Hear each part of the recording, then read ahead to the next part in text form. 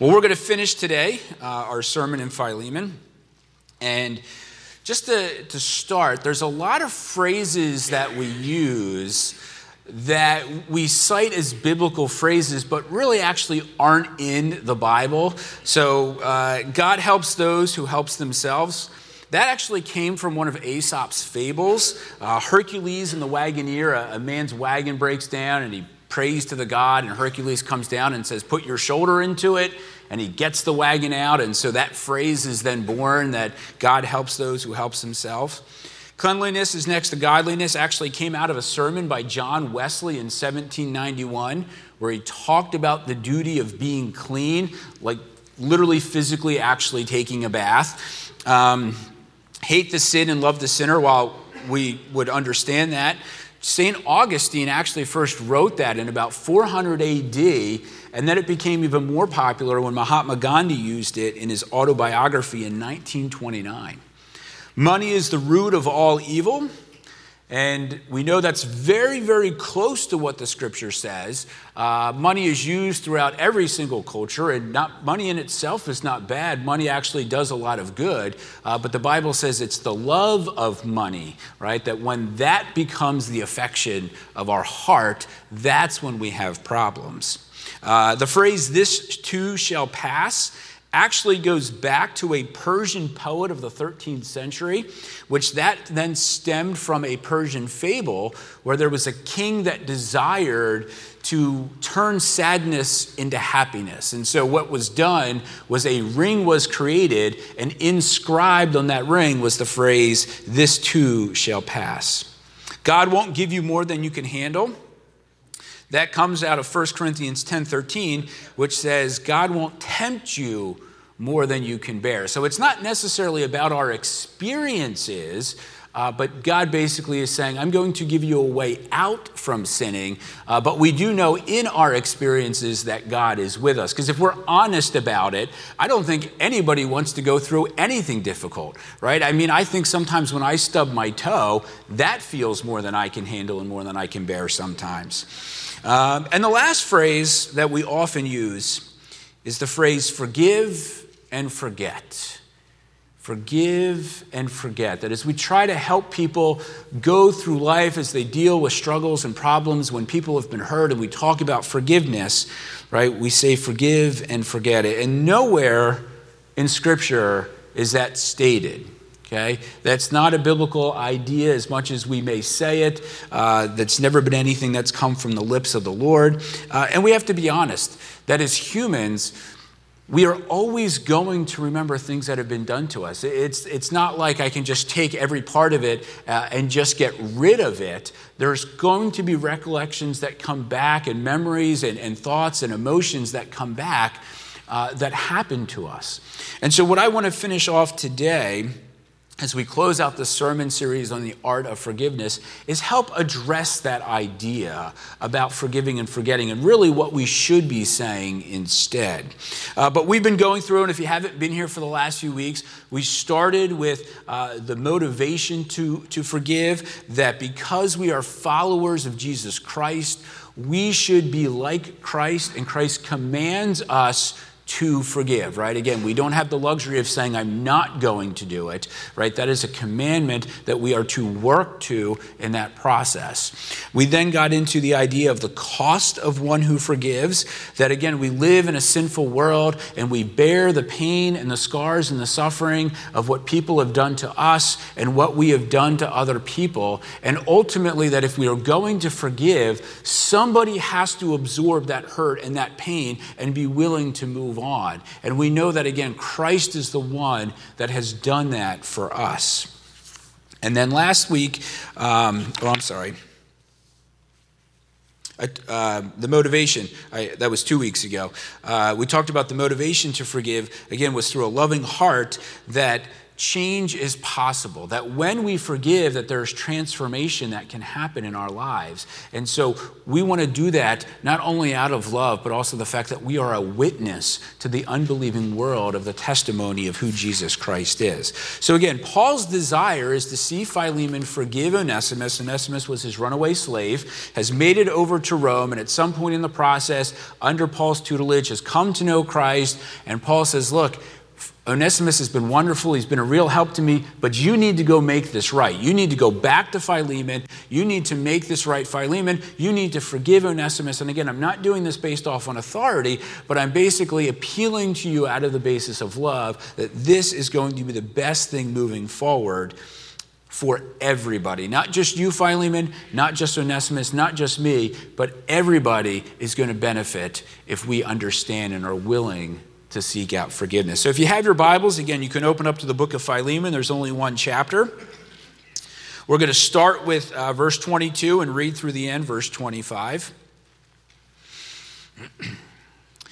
It says, "And one more thing, prepare a guest room for me, because I hope to be restored to you in answer to your prayers.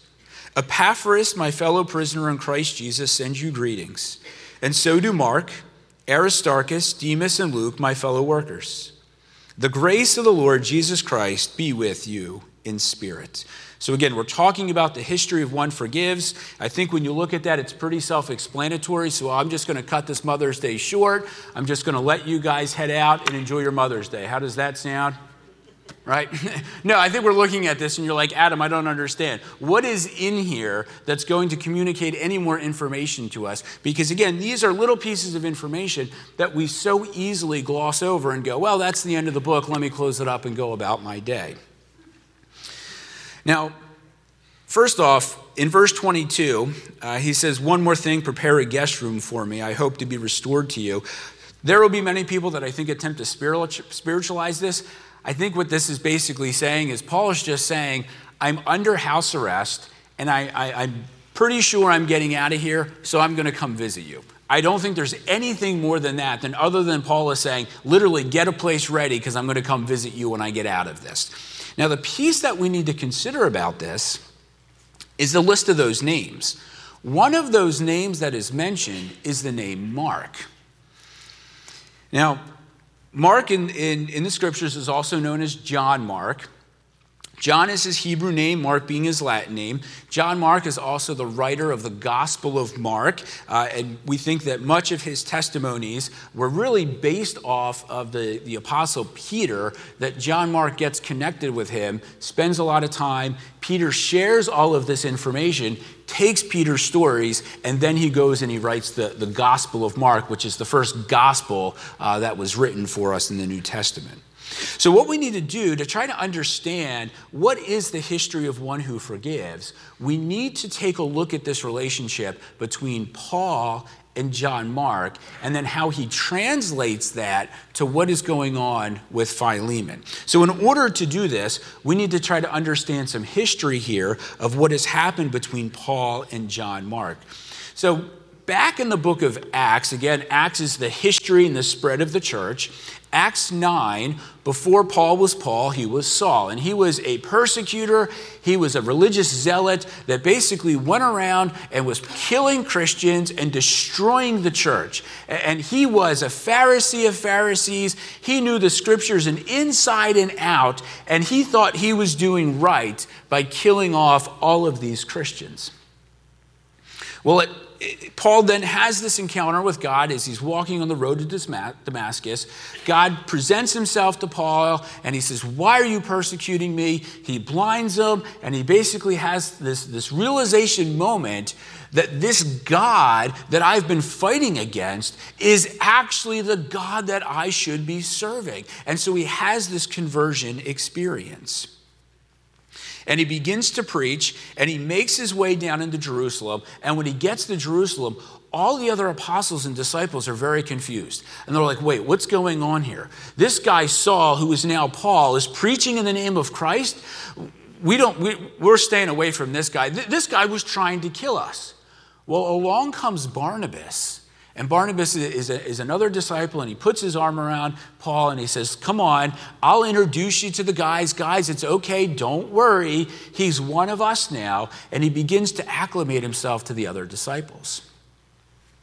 So at this point, Paul and Barnabas have made their way up to Antioch. So they've gone from Jerusalem up to Antioch. As the Christians are being persecuted and being spread all over, Antioch now is becoming kind of the hotbed of spiritual faith. And so Paul and Barnabas go up there to basically help teach the rest of the people at Antioch about who Christ is.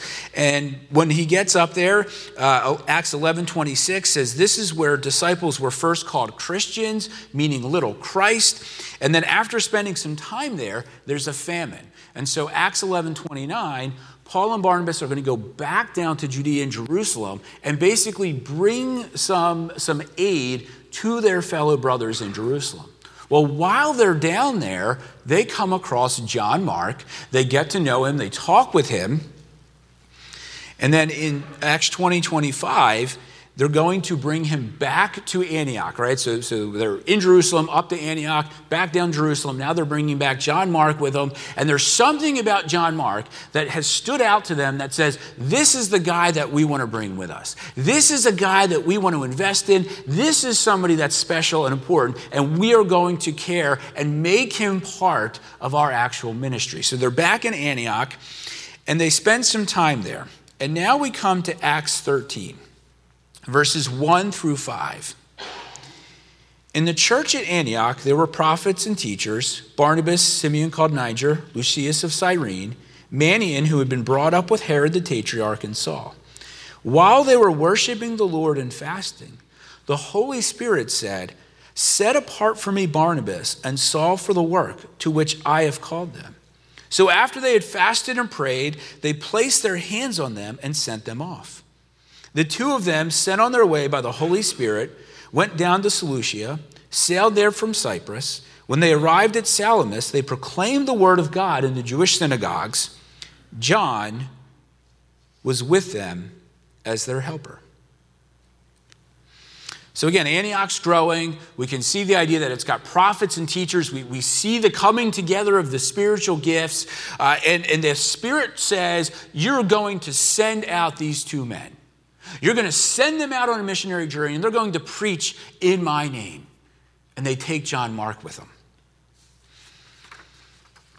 And so they're preaching, and they're moving around, and then we come to Acts 13:13. From Paphos, Paul and his companions sailed to Perga in Pamphylia, where John left them to return to Jerusalem. So they're going around visiting different cities. And at some point, John Mark says, I'm done. I'm going to go back to Jerusalem. Now, we don't know why. It could have been that perhaps he felt like that there was a lack of fruit. He wasn't seeing anything on these missionary journeys. Perhaps he was experiencing the hardship of what ministry was like, and he said, I'm not cut out for this. We don't know, but all we know is that they've chosen, that John Mark has chosen to leave Paul and Barnabas, and he goes back. And so at the end of Acts 14, Paul and Barnabas make it back to Antioch. They tell the church about everything that's happened on this first missionary journey and all of how the gospel's been shared and how people are coming to know Christ. And they spend some time there in Antioch again, continuing to teach in what's been going on. And so at this point, we're at about year 47 AD. Okay, so at the end of this, year 47 AD, this has been going on. They spend some time there. And now we come to Acts 15, starting in verse 36. It says, sometime later, Paul said to Barnabas, let us go back and visit the brothers in all the towns where we preach the word of the Lord and see how they're doing. Barnabas wanted to take John, also called Mark, with them, but Paul did not think it was wise to take him, because he had deserted them in Pamphylia and had not continued with them in the work. They had such a sharp disagreement that they parted company. Barnabas took Mark and sailed for Cyprus, but Paul chose Silas and left. Commended by the brothers to the grace of the Lord, he went through Syria and Cilicia, strengthening the churches. So Paul says, we need to go back. These churches that we were helping, we need to go back and see how they're doing. We need to check in on them. And as they get ready to go, Barnabas is like, great, let me go get John Mark. He's going to come with us. And Paul's like, whoa, what are you doing? We're not taking John Mark here. And so this issue arises. Now, a couple of these words here, when Barnabas says he wanted, it communicates persistent and a determined request, right? Barnabas was insistent, and he said, John Mark is coming with us. Deserted carries the term of abandonment. It really actually kind of alludes to this idea of rebellion or revolt, and even in some cases, the idea of apostasy. So when Paul says John Mark deserted us, he really sees it as an act of rebellion against what they're trying to do. In the word sharp disagreement, or in some context it uses the words dispute, it's an intensity, an irritation, exasperation, a heated conflict. It's where we get the word paroxysm, which means a sudden, violent emotion. Okay? So these words are important to help us understand, because it's not just John Mark or Barnabas saying, let's go get John Mark, and Paul saying, I really appreciate that sentiment, Barnabas, but I don't think it's going to work out. So you can just tell him kindly he can come maybe on the next missionary trip, but I think for this one we're going to leave him. No, it really was probably more along the lines where he says, I'm going to go get John Mark. And Paul's like, no way, you're crazy. We're not taking this guy. Paul, you can't tell me we're not taking John Mark. He needs to be with us. No, there is no way that he is going to come. He abandoned us. He deserted us. I am not taking him. Paul, you are a jerk. Barnabas, you are a jerk. That's probably what was happening in this situation. Okay? That there was an intensity and there was an animosity that existed, and they were pretty much having a screaming match with each other over whether or not to take John Mark. To eventually we get to the point where Paul's like, forget it. Barnabas, you go ahead and take him and do your own thing. I'm taking Silas and I'm going to go somewhere else. So we have this literal split amongst the apostles here, amongst the disciples of leadership, about what to do. Now, a lot of people look at this and they go, how could this be? How could you have two men of faith have such a disagreement? I mean, shouldn't they have been able to work out their problems? This does not seem like a godly act to me. We have to remember, guys, we are all sinners.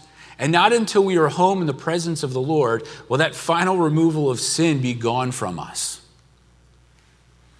And Luke himself also does not take sides. He simply presents the facts as they are. He doesn't say Barnabas is right and he doesn't say Paul is right. He simply just says, here's what happened. Now, this might be helpful for us to understand, is if we understand it from Barnabas' perspective, and if we also understand it from Paul's perspective. This may give us a little bit more context as to why each man was so heated in the process. So Barnabas, his name means son of encouragement, and we're told in Colossians 4 that Barnabas and John Mark are actually cousins. Okay? So there's a family connection there between the two. And we have to imagine that if your name implies encouragement, that you are going to be the person that is going to do the encouraging. This is a natural conclusion that Barnabas is going to be the guy that says, can we give John Mark another chance? I know he deserted us, but let's give him another chance. Hey, John Mark, listen, I know things were hard. I know it was tough. Listen, ministry's not easy. I get it. You're going to learn from this, and you're going to get better, and things are going to get easier, and God's going to do something great in your life, John Mark. It's okay. Listen, so don't worry about what happened. We all make mistakes. Now, I want you to get back into the game, and I want you to do a better job. Okay, that's Barnabas' perspective. Paul, on the other hand, was an apostle. And an apostle literally means sent out, right? It's the man on a mission. So literally he was on a mission, as well as that was his mentality. If he took the spiritual gifts personality on the DISC test, Paul is the high D person. And what that means is Paul is decisive and he is determined, and he is demanding. He is the take charge, task-oriented. I'm going to get the job done. Nothing is going to stand in my way. Either you get on the bus or get off the bus, but I do not have time for quitter type of personality. And if you're going to cost Paul the game, he's going to let you know, hey, you messed up and you cost us the game. Okay? So two different personalities that existed that had a different sense. Barnabas was all about the relationship, and Paul was all about the mission over John Mark, and they had to split. Now, the nice part of this is, that essentially you have two different missionaries that have now been sent out. So at least there's a positive that instead of one missionary, you've got two different groups of missionaries going out. But this is probably about 6 months to a year later than the argument that Paul and Barnabas had. So 6 months to a year later, Paul has not reconciled with John Mark. He has not come to grips. He's not offered for forgiveness. They haven't sat down and had a heart-to-heart and said, I'm sorry, let's work this out. Paul was still pretty upset with John Mark. And so then he writes this letter to Philemon. And this letter to Philemon was written around the year 60 AD. So by the time he writes to Philemon, we're talking about 10, 12 years later after this event.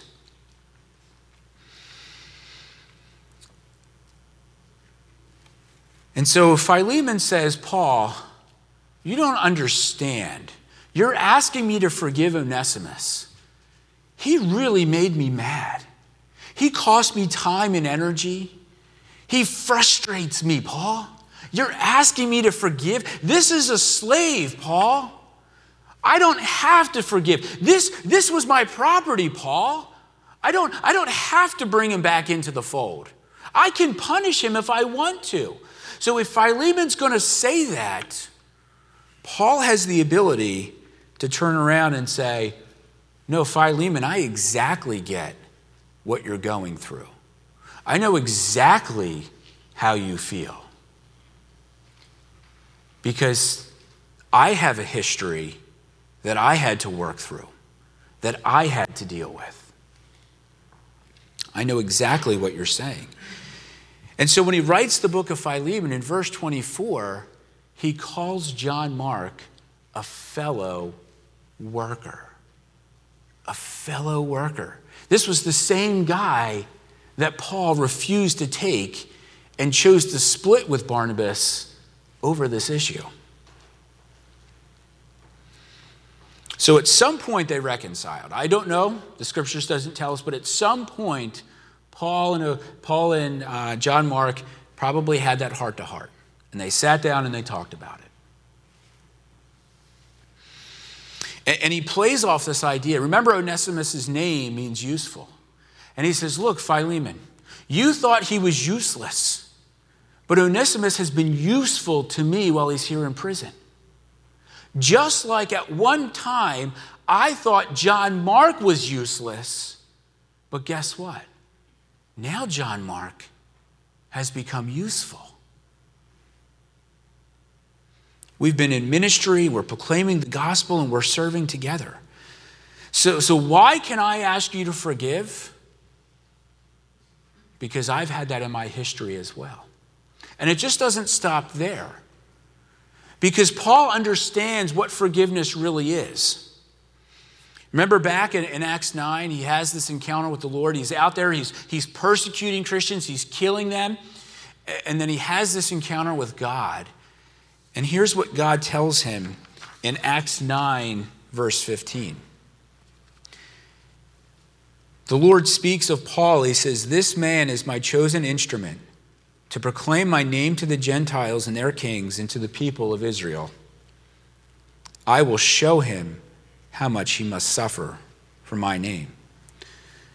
See, Christ was willing to forgive Paul despite everything that Paul had done against God's people. And later in 1 Timothy 1:15, he says, here's a trustworthy saying that deserves full acceptance. Christ Jesus came into the world to save sinners, of whom I am the worst. See, Paul came to know the depths of Christ's love. Paul came to know who he was as a sinner. Paul came to understand what it meant to forgive and to be forgiven. And he would go on to know just how much he would have to suffer. From church history, we're told that at the end of his time in around 68 AD, Paul would be beheaded by the Emperor Nero for his faith.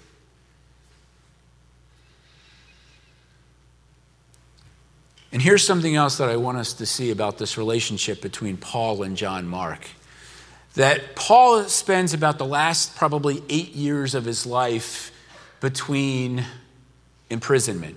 So he was under house arrest, he gets out, he gets arrested a second time, but this time he's in the prison dungeon.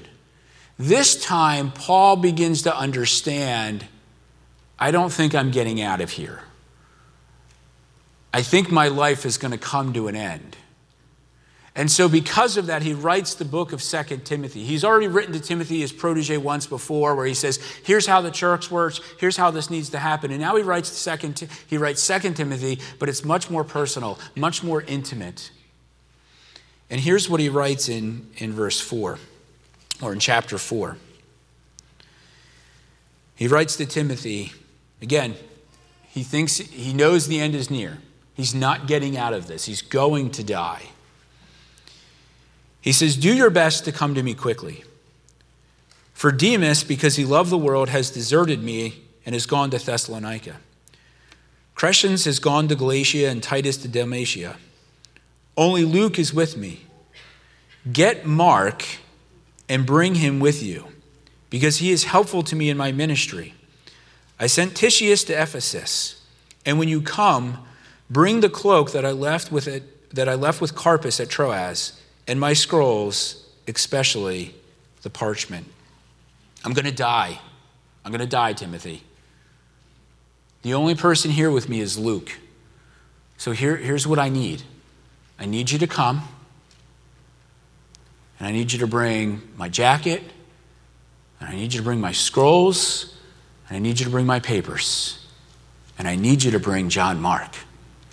We need to look at this like it's somebody on death row, and they go, you get your final meal. What do you want to have to eat? And Paul could have said anything that he wanted. And he said, I want you, Timothy. I want my jacket. I want my scrolls. I want my papers. And I want John Mark.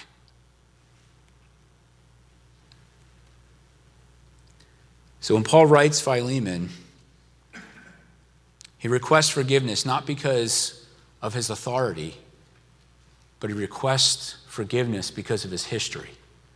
Paul, more than anyone, understood what it meant to be forgiven and to have to forgive. So here's what I want us to try to understand as we walk away. Don't ever say forgive and forget to somebody. And if somebody ever says to you, just forgive and forget it, don't believe that. As I've already said, we are humans. We have memories. We have recollections. We have emotions. At some point, it's probably going to come back. Even if you have chosen to forgive, there's going to be a time that something reminds you, and the pain's going to come back, and the hurt's going to come back, and the frustration's going to come back, and you're going to say, but I forgave that person. But you are also human. And it becomes a matter of what do we do with that? Do I continue to let it gnaw at me and I continue to fester on it and get angry and go, I forgave that guy, but he's such a jerk. I never should have done that. Or do we do what I said to do last week, where we take that again and we put it in our bag and we go, Christ, I got to give this back to you. And we pray that if you have gone through something, that you have gone through some hurt or pain, I pray that less and less those memories come back to you. I pray that when the hurt comes back to you, it impacts you less and less, and it does not rob you of the joy in the Lord. That is my prayer and my desire. But again, I know that we are human beings, and that's just not going to happen to say, I will never, ever remember it. You know, I have to be honest with you. I believe that at some point, Paul and John Mark have that conversation probably multiple times. That as they're doing ministry together, I'm pretty sure it probably came back to them where Paul's probably like, John, remember that time you abandoned us? And he's like, man, I was going through that. I can't believe I did that. Man, I was so mad at you, John Mark. Man, me and Barnabas got in a fight over that. Oh, man. And then there's that sigh of reflection like, yeah, I'm probably sure that they probably happened a lot between the two of them.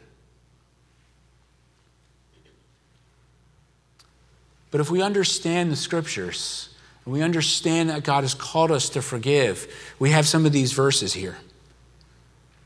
Luke tells us to be merciful just as your Father is merciful. 1 Corinthians tells us that love keeps no record of wrongs. And 1 Peter 4:8 tells us that love covers a multitude of sins.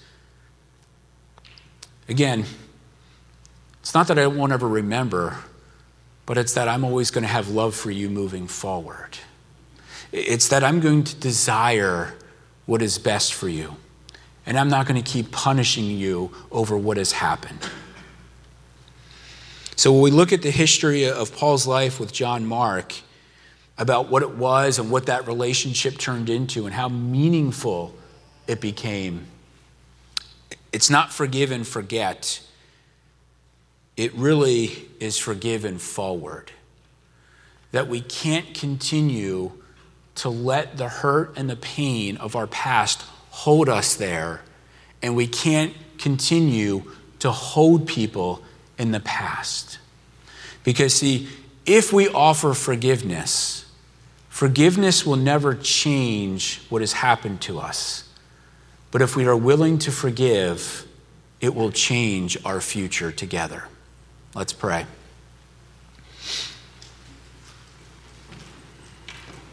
Father, we thank you. Lord, your word is so good. Father, you are so good. Again, in our sins, you chose to die on the cross and you chose to forgive. Lord, I think about Peter so many times who denied you and then became a champion for you and gave his life for you.